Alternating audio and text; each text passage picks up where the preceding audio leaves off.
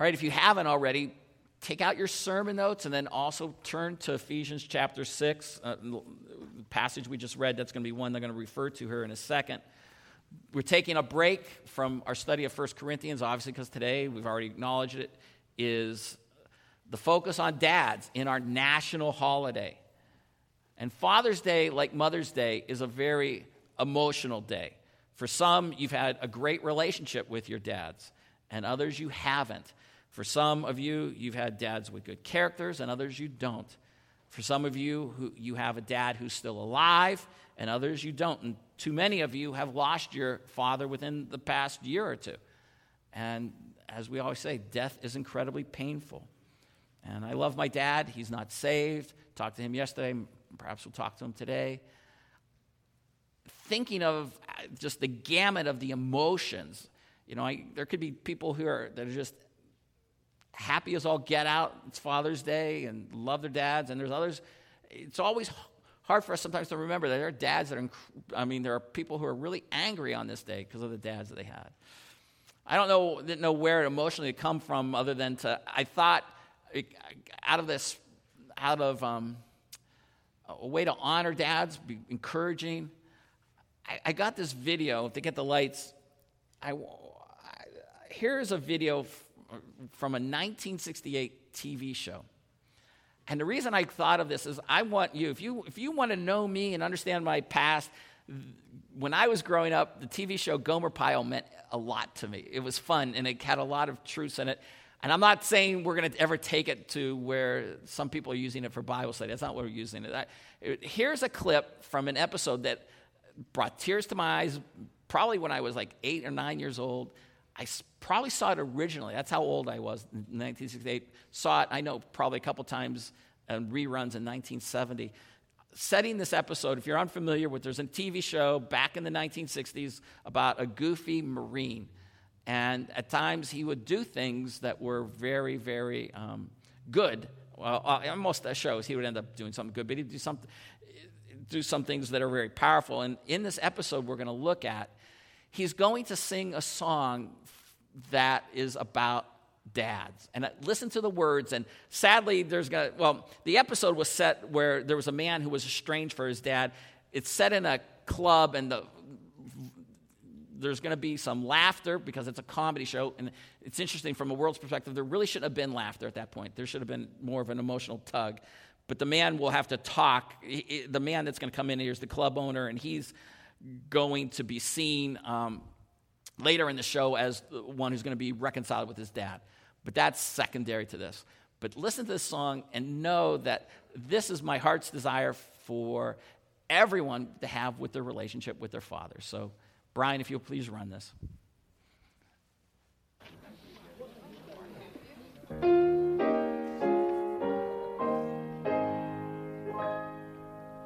Oh, my papa, to me he was so wonderful. Oh, my papa, to me he was so good. No one could be. Hey, Frank, give me what you got in the register. So lovable. Oh, my papa, he always understood. Gone are the days when he would take me on his knee, and with a smile he'd change my tears to laughter. Oh, my papa, so funny, so adorable, always the clown, so funny in his way. Oh, my papa, to me he was so wonderful. Deep in my heart, I miss him so today.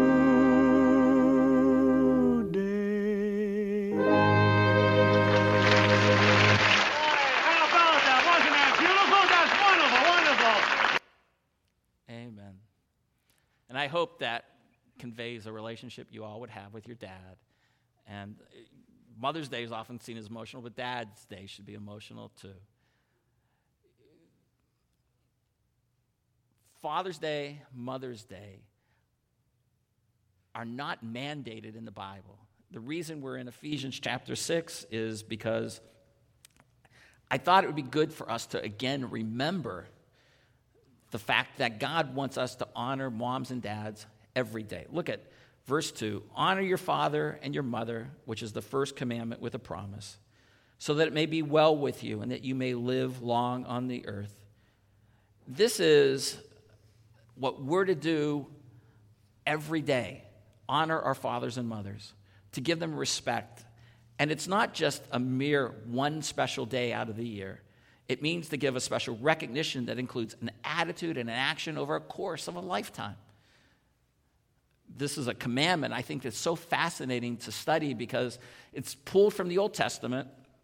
It's a commandment that one of the 10 commandments that is repeated. We say 9 out of the 10 commandments are repeated. But look at verse 3. It's a promise that it may be well with you and that you may live long on the earth. And so it's important that we continue to teach our children and us as adults. We always remember that how critical it is that we honor and respect our mothers and obviously on this day, our fathers. And it's something that as we carry our understanding of how fathers and mothers are to be respected in the Old Testament, I was thinking about how God continued to model that throughout the Old Testament, continues to model it throughout the Bible, that they're to be respected. I'm not going to have you turn there, but you just jot down passages like Proverbs chapter 1, verse 8 and following, and Proverbs chapter 10, that a wise son makes a father glad, but a foolish son is a grief to mom and dad. Throughout Proverbs, God is constantly saying, children, honor your mother and father. Listen to what they say. Put into practice what they want you to do. And I think that's interesting that both fathers and mothers are to be honored. It's not just the dads. It's the fathers and the mothers. And here's an interesting take. I thought it would be interesting for us to look at this. Turn back to Genesis chapter 1, because it's something I thought it would be interesting for you guys to think about. In Genesis chapter 1, in the creation account of the literal 6 days, in Genesis chapter 1, verse 26, God says, let us make man in our image. And we believe that our is a precursor to giving us the idea of progressive revelation, the concept that we're going to learn that there is a Trinity. There's God the Father, God the Son, God the Holy Spirit. But the whole struggle for mankind is to understand what that image is. But it's interesting as you go on, according to our likeness, verse 26, let them rule over the fish in the sea and over the birds of the sky and over the cattle and all the earth and over every creeping thing that creeps on the earth. God created man in his own image. It's repeated in verse 27. In the image of God, he created him. Male and female, he created them. God made man in his image, male and female. And yet, ironically, God is always referred to as God the Father. There's never a passage that says God our mother. And when you look at the theology of many of the pagan religions, they have God the goddess. But we're never given that imagery. And as I want to this morning, if you look at your sermon notes, I want to talk about what God the Father teaches us about being God the Father teaches us about being an earth father. I found it interesting that, again, there are no quotes or direct passages that says, God, our mother in Scripture. And started thinking through the concept of God's attributes as a father and how they relate to earthly fathers. And the idea to me was like thinking, well, what can we learn about God, the Heavenly Father, that can help us as earthly fathers and children that honor our earthly fathers? And it was a study that started making me think, well, then you have to go into the attributes of God. And just as a little short theological lesson here, when you study God, there are studies of God's attributes. And when you look at those attributes, there are attributes that God has that only God has, and there are attributes that God has that we all can participate in. Now, the technical term for this is communicable attributes and incommunicable attributes. I've shared that with you before. It's a big expression, but for those of you who like to do your theological studies, that's the technical expression. Communicable attributes are attributes that God has and only He has. And He is eternal, He's omnipotent, He's omniscient, He is omnipresent, He's immutable. There's a long list of these, and here's a challenge to you. Try to think about what are those attributes. See if you can come up with a list of at least 10. And when you really grasp the idea of like God having just these attributes, it begins to show you how these cults that come up with ideas like Jesus was a man who became a God can't be true in the sense of the very nature of what God is. Because if God has these communicable attributes, and one of them is like He's eternal and immutable, which is a very technical term for the fact that He doesn't change, then Jesus couldn't become a God, because the very nature of God is that He is eternal. All right? But on the communicable attributes, did I get those wrong? The incommunicable attributes are the ones where God has, and God has those alone. On the communicable attributes, in essence, we can have them. That God is love, we can love. God thinks, and we can think. And God sees, and we can see, in a sense. Now, obviously, when you study each one of those, even in the communicable attributes, is that we can see that God is absolutely perfect in those. God thinks perfectly, loves perfectly, sees perfectly, and all of that. But what we're going to do today is we're going to take a few of these attributes of God, and where there's God the Father, and then we'll see how it relates to earthly fathers. And so, if you will, turn in your Bibles. Today's a topical lesson. Turn in your Bibles to Matthew chapter 5. Gospel of Matthew chapter 5. And let me just set the background. It's the Sermon on the Mount. Jesus is telling us about how our righteousness needs to surpass the scribes and the Pharisees. This is one of the most famous sermons in all the Bible. It goes from chapter 5 to chapter 7. And we're going to pick up in verse 43 of chapter 5, where Jesus is in a section of trying to reorient the Jews regarding a proper understanding of like 6 Old Testament passages. And how this is going to relate to Father is that He's going to bring in God the Father in His perfection. So fill in the blank, as we're going to see, a perfect Father only exists in heaven. And what I want to do today is I'm not going to give you all the verses or have you turn to all these verses, because I just want to be able to talk about the principle and then hit on the application.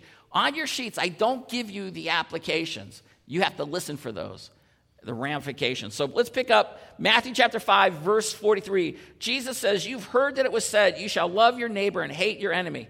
But I say to you, love your enemies and pray for those who persecute you, so that you may be sons of your Father who is in heaven.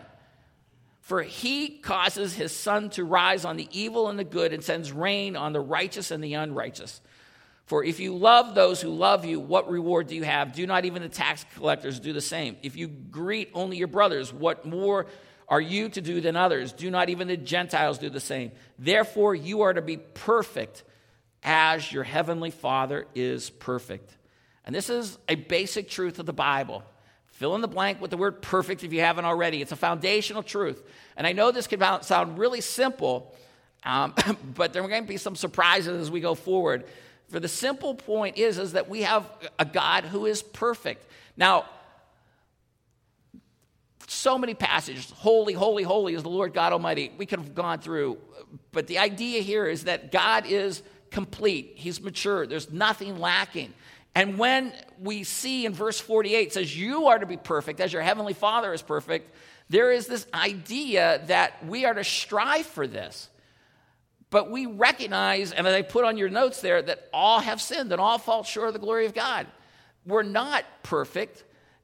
Ironically, later on in the book of 1 Corinthians, which we've already studied, speaking to believers, the same Greek word, teleos, will be used to say that you are perfect, you are mature. And it's a great study to understand how words in their context can mean different things. I believe when we talk about perfection of God here in verse 48, we're talking about the fact that he is ideal. There's nothing lacking. I think 1 Corinthians is talking about that we're complete in the sense that we are all together there as Christians and we're born again. So interesting how the same word can have a slightly different meaning in the different context.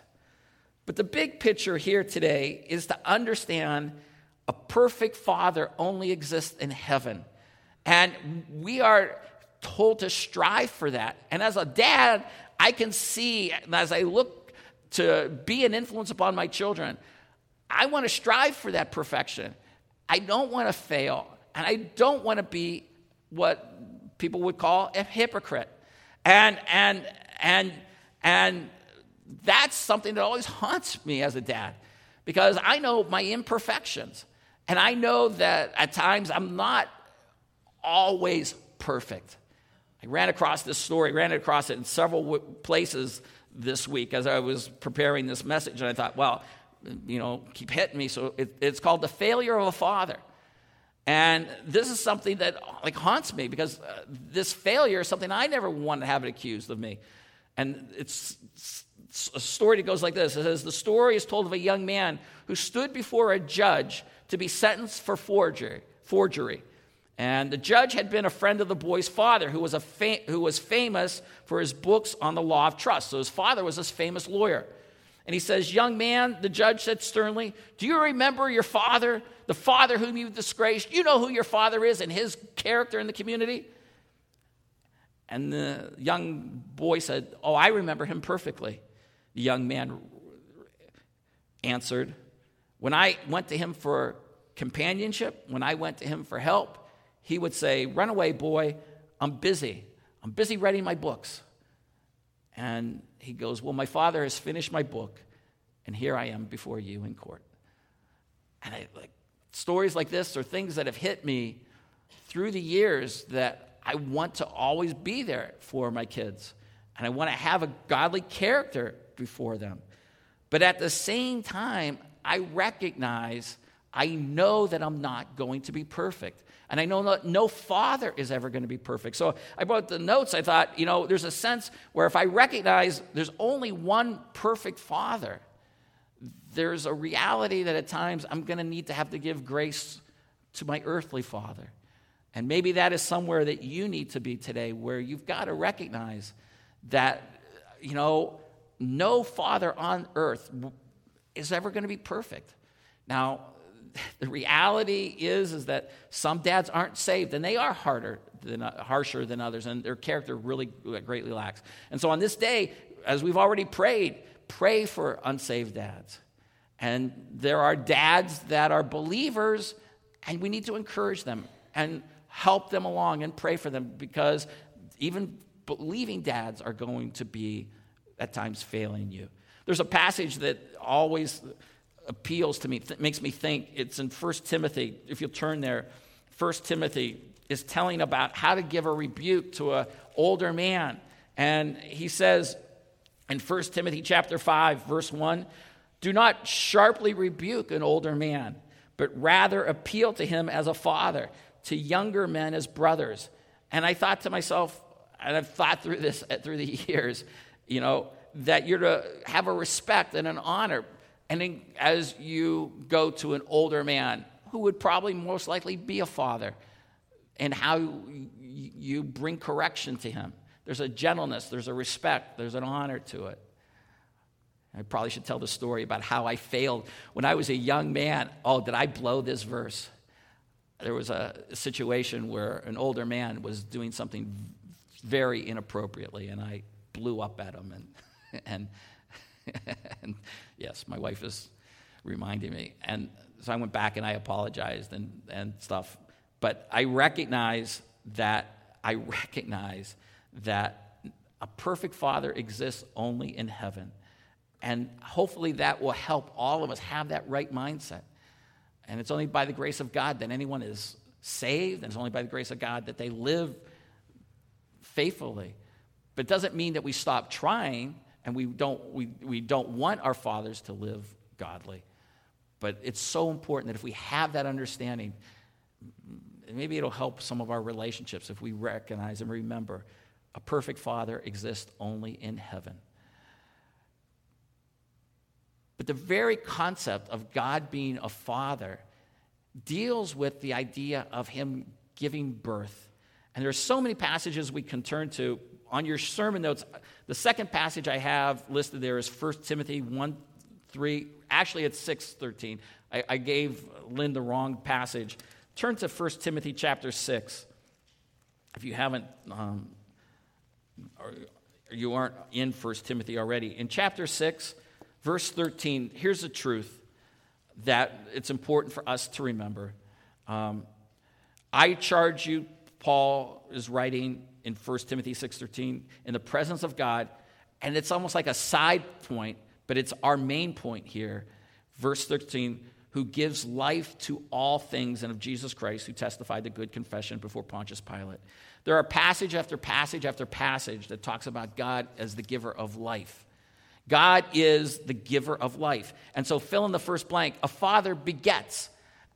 There are many passages in the Old Testament that gives you genealogy, like Adam beget Seth and Seth beget Enosh. What does that mean?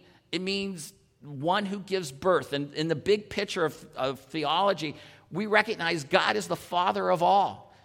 That James 1:17 passage there is all good things come from God. And that's, he's the father of lights. He's the father of all good things. And as we even read in that passage in Matthew chapter 5, he's a father who allows good to fall on the rain to fall on the good and the evil. Theologically, have you ever thought about the fact that God is the father of all from a standpoint that he gives life like an earthly father is one who gives life? And I thought it was interesting as I thought through the sexual reproduction process that in the earthly father, he's the one that makes a decision to engage in sexual activity. That there is a mental assent that has to take place so that in the sense of the decision-making process, it is more of a decision from the husband's standpoint than it is the wife's standpoint. And that is interesting in the sense that God is the one who chose to give life to humanity.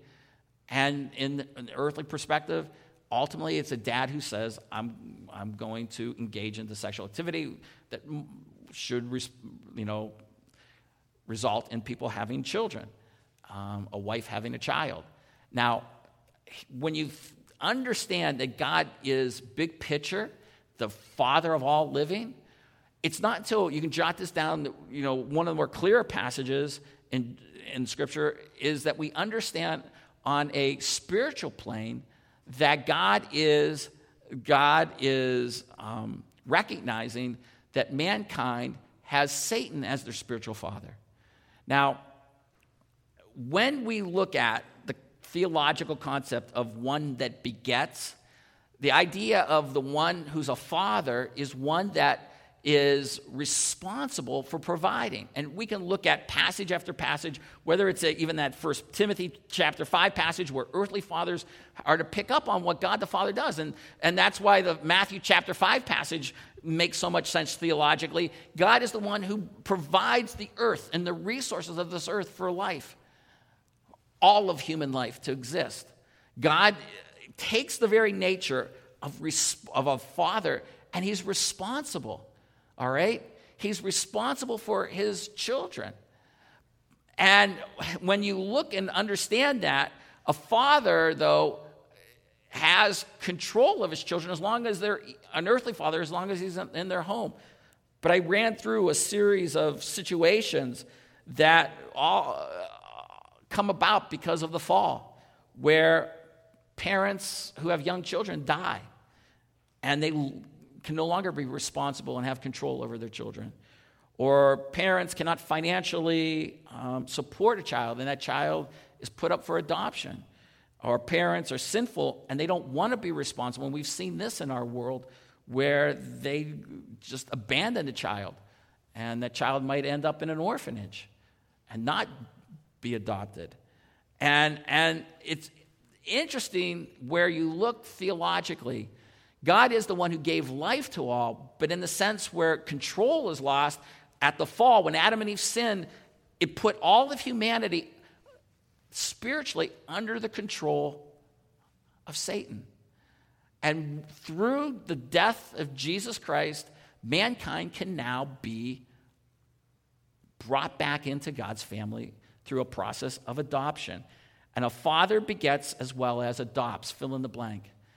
And the idea here is that through history, and especially even in the Bible, where we see fathers go through the process of living out this concept called adoption. And it's interesting to me that God brings this in and uses this as one of the key New Testament concepts for us who are Christians.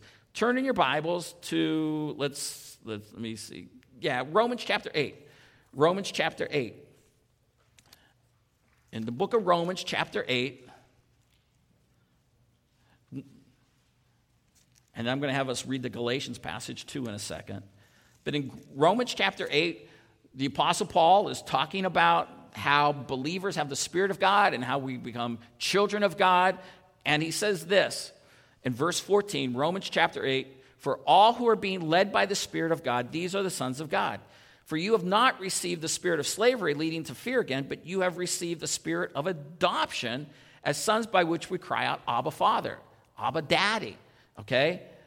We receive the spirit of adoption. The Spirit himself testifies with our spirit that we are children of God. And if children, heirs of God and fellow heirs with Christ. Indeed, we suffer with him so that we may be glorified with him. And the idea here is that we, although all are humans and made in the image of God, the control has been broken at the fall, and we were spiritually no longer in his family. And now when we become believers through Jesus Christ, the Spirit of God comes in us, and we are adopted into his family. And so it's important to us to remember when a father begets, he is responsible and he has control, but he also at times can bring people into his responsibility and into his control through this process of adoption. And turn to Galatians 4, and as you're turning there, I want us to think about this concept. We'll look at it in other studies in the future, but it is a critical one that I hope that we all grasp. To adopt means to take on one as your own. And it's critical that we understand this concept for all of us, that we recognize we've been adopted by God the Father, if you're a believer in Jesus Christ. And that we have a good and proper understanding of adoption. Adoption is something that is I think, wonderful. It's good. Many times, though, adoption is disparaged in our society. And it's hard for children that are adopted. And because in our culture, and I've caught myself, prior to myself going through the process of adopting children, of realizing, oh my goodness, there's been times when I flippantly talked about adoption in a very mean-spirited way. And since being a dad who's adopted children, I've recognized, oh my goodness, can you just not say things like that? And I'm talking about when, you go out with another couple and they've got 3-4 kids and they're playing with their kids and they're the birth parents of those kids, and maybe the mother looks at one of her kids and her kid's acting up and she says, oh, don't mind that one, he's adopted. And adopted kids are going to act up. Obviously, she's trying to make sense of the fact that this one child out of the 4 is not acting right. But if you're sitting there with an adopted child, that's painful. It's like, what are you saying? Do you recognize I've got adopted children here? And another kid will say to her brother or sister, when they're birth kids and they're in the same family, and the brother's acting up or she wants to hurt her brother, she'll say, hey, you realize we found you on the steps, you're adopted. And sort of like that's a way to, stick it to her kid. And then one that's been going around a lot on the internet that I've often found very discouraging. There's a picture of two babies. And one baby, they're both in diapers, and one baby is laughing, and the other baby is in tears, and the caption underneath it says, "Dude, I'm joking. You're really not adopted." Sort of like if you tell someone they're adopted, it's a knife inside them and a twist, and it's going to make them hurt. Well, here's something we have to, I think, one, be sensitive to that, because there is so many people, as I've realized as being a pastor, it's overwhelming the number of people that have been adopted or parents that have adopted. But theologically, do we grasp that we all are adopted? And as parents, that's what we want from a spiritual perspective for everyone to be adopted. Look at Galatians chapter 4.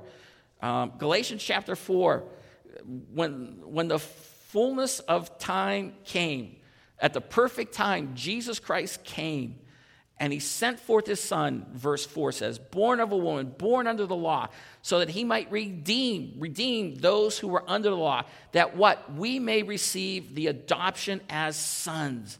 And because you are a son, God has sent forth the Spirit of his Son into our hearts, crying, there it is again, Abba, Father. Because before, you were not in his family spiritually. And I hope that is something that all of you think about. And if you're here and you're visiting this day, unless you've been born again through belief through this one that was born at the perfect time, Jesus Christ, you're not in God's family. And the only way to get there is to be born again. I got to read this to you. Tim Keller, I've been reading some of it. I read one of his books and some of his other material. I got to just point this out. This is kind of an interesting little fun fact on this verse in the sons of God. Some people are put off by Paul's language of adoption, he writes, because it's gender insensitive. They argue, wouldn't it be better to say we become sons and daughters of God instead of just saying sons of God? It would, but that misses the whole point. Some time ago, he writes, a woman helped me in understanding this. She was raised in a non-Western family from a very traditional culture. There was only one son in the family. It was understood in her culture that he would receive most of the family's provisions and honor. In essence, they said, he's the son, you're just a girl. That's just the way it was. One day, she was studying a passage on adoption in Paul's writings, but suddenly realized that the apostle was making a revolutionary claim. Paul lived in a traditional culture just like she did. He was living in a place where daughters were second-class citizens. When Paul said out of his traditional culture that we are sons in Christ, he was saying that there was no second-class citizen in God's family. When you give your life to Christ and become a Christian, you receive all the benefits a son enjoys in a traditional culture. And as a white male, I've never been excluded like that, he says. As a result, I didn't see the sweetness of his welcome. I didn't recognize all the beauty of God's subversive and revolutionary promise that raises us to the highest honor by adopting us as sons. Our adoption means we are loved like Christ is loved. We are honored like he is honored. Every one of us, no matter what. A father begets as well as adopts. Quickly, a father is a leader. A father is a leader. Just turn quickly to 1 Corinthians 11, and I'll just jot this down. 1 Corinthians chapter 11 is the fact that we see in Scripture when we pray, it's our Father who art in heaven. God is the ultimate leader. And obviously I can make theological point after theological point about this, that God is a leader. And by implication, the very nature of a father in a family is that he is the leader. And that by our understanding of what a leader is, he's one who takes initiative. Who gets involved. He is not somebody that is standoffish. He is somebody that has to set the standards. He has to be someone that manages household well. Think of 1 Timothy chapter 3. An elder is to be one who manages his household well. That's the concept of leadership. Passages like Mark chapter 10, 42 to 45. The very fact that the type of leadership we are to have is a servant leadership. Is the idea that we are to understand how God serves us. But there is the idea of a leader being the one that's in charge. And I thought it'd be good for you to just remember this. 1 Corinthians 11, it's a passage that is often read for communion. We'll get there in our own study in a couple months maybe a year, but look at verse 3, where he says, I want you to understand Christ is the head of every man. And here, every man needs to understand that Jesus Christ is his leader. And you could say, maybe you can take it to all of humanity, but we're speaking about male and female. And it says the man is the head of a woman, and Christ, and God is the head of Christ. God the Father is the head of Christ. There is this order. And what I want us to remember on this day, if we're going to say, okay, God is a leader, and fathers in a home are supposed to be a leader. And my challenge is, by implication, is dads, are you rising up to that? You need to be a spiritual leader. You need to be someone that is leading your family and managing your household well. 1 Timothy 3, again, for sake of time. A great prayer, a great gift that I thought I'd share with you. Merrill Tenney, Bible writer, teacher, wrote this for his son, and I'd like to read this to you. It's what he says, what I'd love to give to you, my son, my child. And I hope this is something every father would want to give their child through their leadership. It's called A Father's Gift. And he says, to you, O son of mine, I cannot give a vast estate of wide and fertile lands, but I can keep for you while I live unstained hands. I have no blazoned shield that ensures your path to eminence and worldly fame, but longer than empty heraldry endures a blameless name.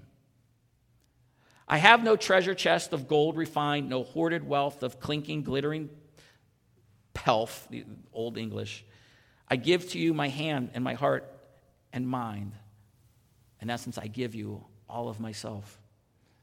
I can exert no mighty influence to make a place for you in men's affairs, but lift to God in secret audience unceasing prayers. I cannot, though I would, be always near to guard your steps with parental rod. I trust your soul to him who holds you dear, your Father's God. And to me, that's the father that leads. That's the father that serves by example. And then lastly, a father balances discipline with compassion. And when we look at God the Father as somebody that has set standards, this is an interesting challenge. Psalm 103 and Hebrews 12 are two passages I'd like to quickly just go through. See, first turn to Hebrews. Hebrews chapter 12, book of Hebrews. I think one of the hardest things to do for a dad today is the incredible genius of how God balances his discipline with his compassion. Hebrews chapter 12, verse 9 is a great passage. I'm just pulling this out, where it's a passage on discipline. We're talking about punishment and to bring about growth in a child. The author of Hebrews says, furthermore, we had earthly fathers to discipline us, and we respected them. Shall we not much rather be subject to the Father of spirits and live? For they disciplined us for a short time that seemed best to them, but he disciplines us for our good so that we may share in his holiness. So God brings discipline as God the Father into believers' lives so that we could become holy. But how much discipline? How much? And turn back to this passage. I tell you, when you do a passage, a topical study on fathers, over and over, Psalm 103 is brought up. So I thought this would be the last passage I think I'll have you read. Psalm 103, verse 13. And it says this: just as a father has compassion on his children, so the Lord has compassion on those who fear him. God has compassion. And it's balanced with those who fear him. And we know now that the only way you're going to have this relationship is through faith in Jesus Christ, and those are born again. But then as an earthly father, how God brings that discipline together is something that always perplexes me. It's the challenge. Like, did I go too far? Did I ground my kids for a month when it should have only been a day?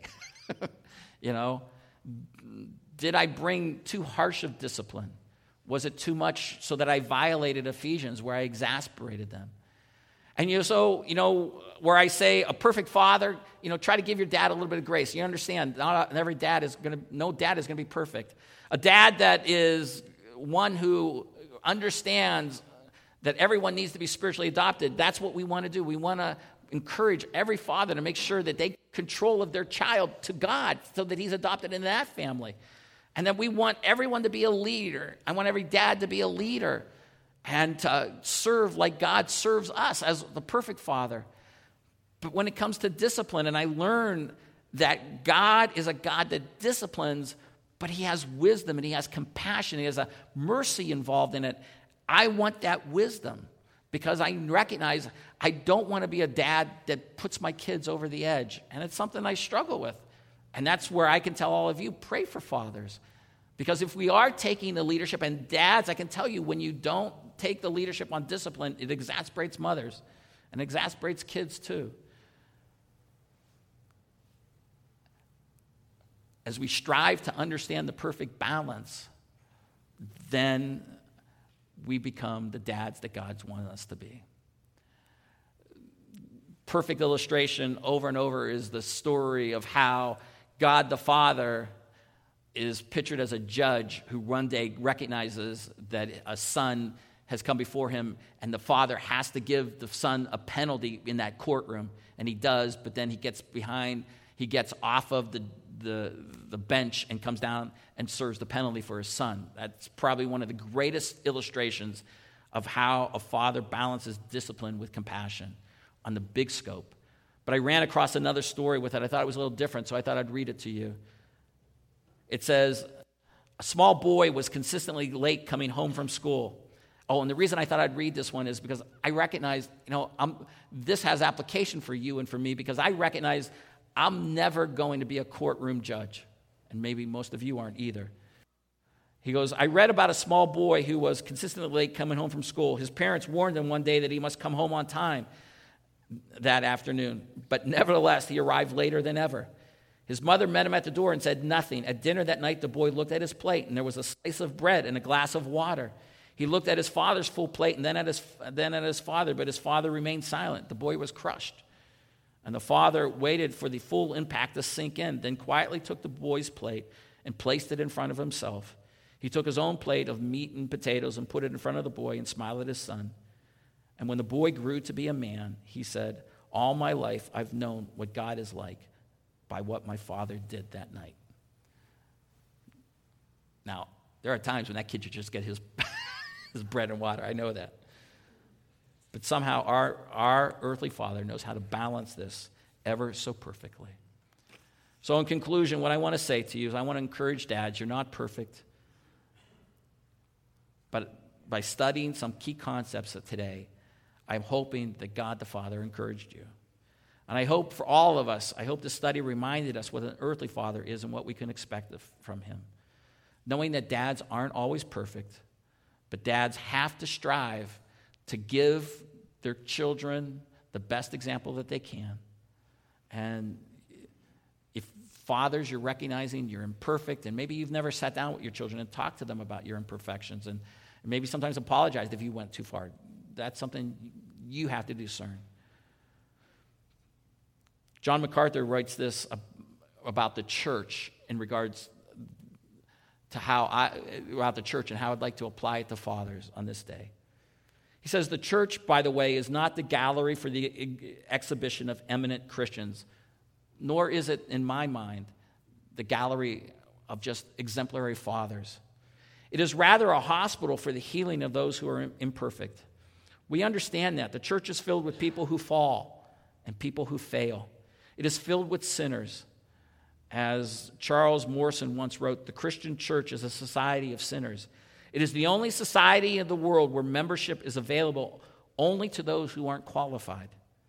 We are not qualified to name the name of Jesus Christ. We're not qualified to be a part of his church. And that qualifies us to be in it. The recognition of that and dependence upon him to do for us what we are unable to do for ourselves. And so dads, recognize on this day, you're not going to be perfect, but you need Christ in your life.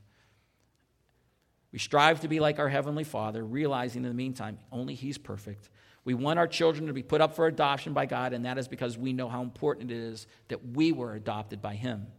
We must be leaders, and that leadership is is a broad perspective. But honestly, Dad, challenge yourselves to lead this day. And finally, we must discipline and show compassion with the utmost wisdom, like our Heavenly Father has shown us. I truly believe on this last point, only a father who has not been, often a father who has not been forgiven by God does not show compassion. And for all of us, may we have a Father in heaven who has perfectly displayed His compassion in us. Let's pray. Father, we thank You for the example You've given us, how You've sovereignly chosen in His grand design that it's God our Father, not God our mother, and that through so many passages that we just scratched the surface on, we can begin to understand what an earthly father is to do from Your example, the way You take responsibility, the way You provide, the way You lead. How I pray that this is a great encouragement for dads today, and a time that they remember too, that none of us are perfect and how we all need Jesus. Lord, You sovereignly designed the family that it has an emotional bent. And on this day, like a song, Oh My Papa, You are one that has put these men in our lives that mean so much to us. We thank You for their strength and at the same time their tenderness. And somehow, some way, as the Spirit works in us, we understand that You are a God that is strong and tender. And we say, Abba, Father, Daddy. We're thankful for our relationship with You. In Jesus' name, amen.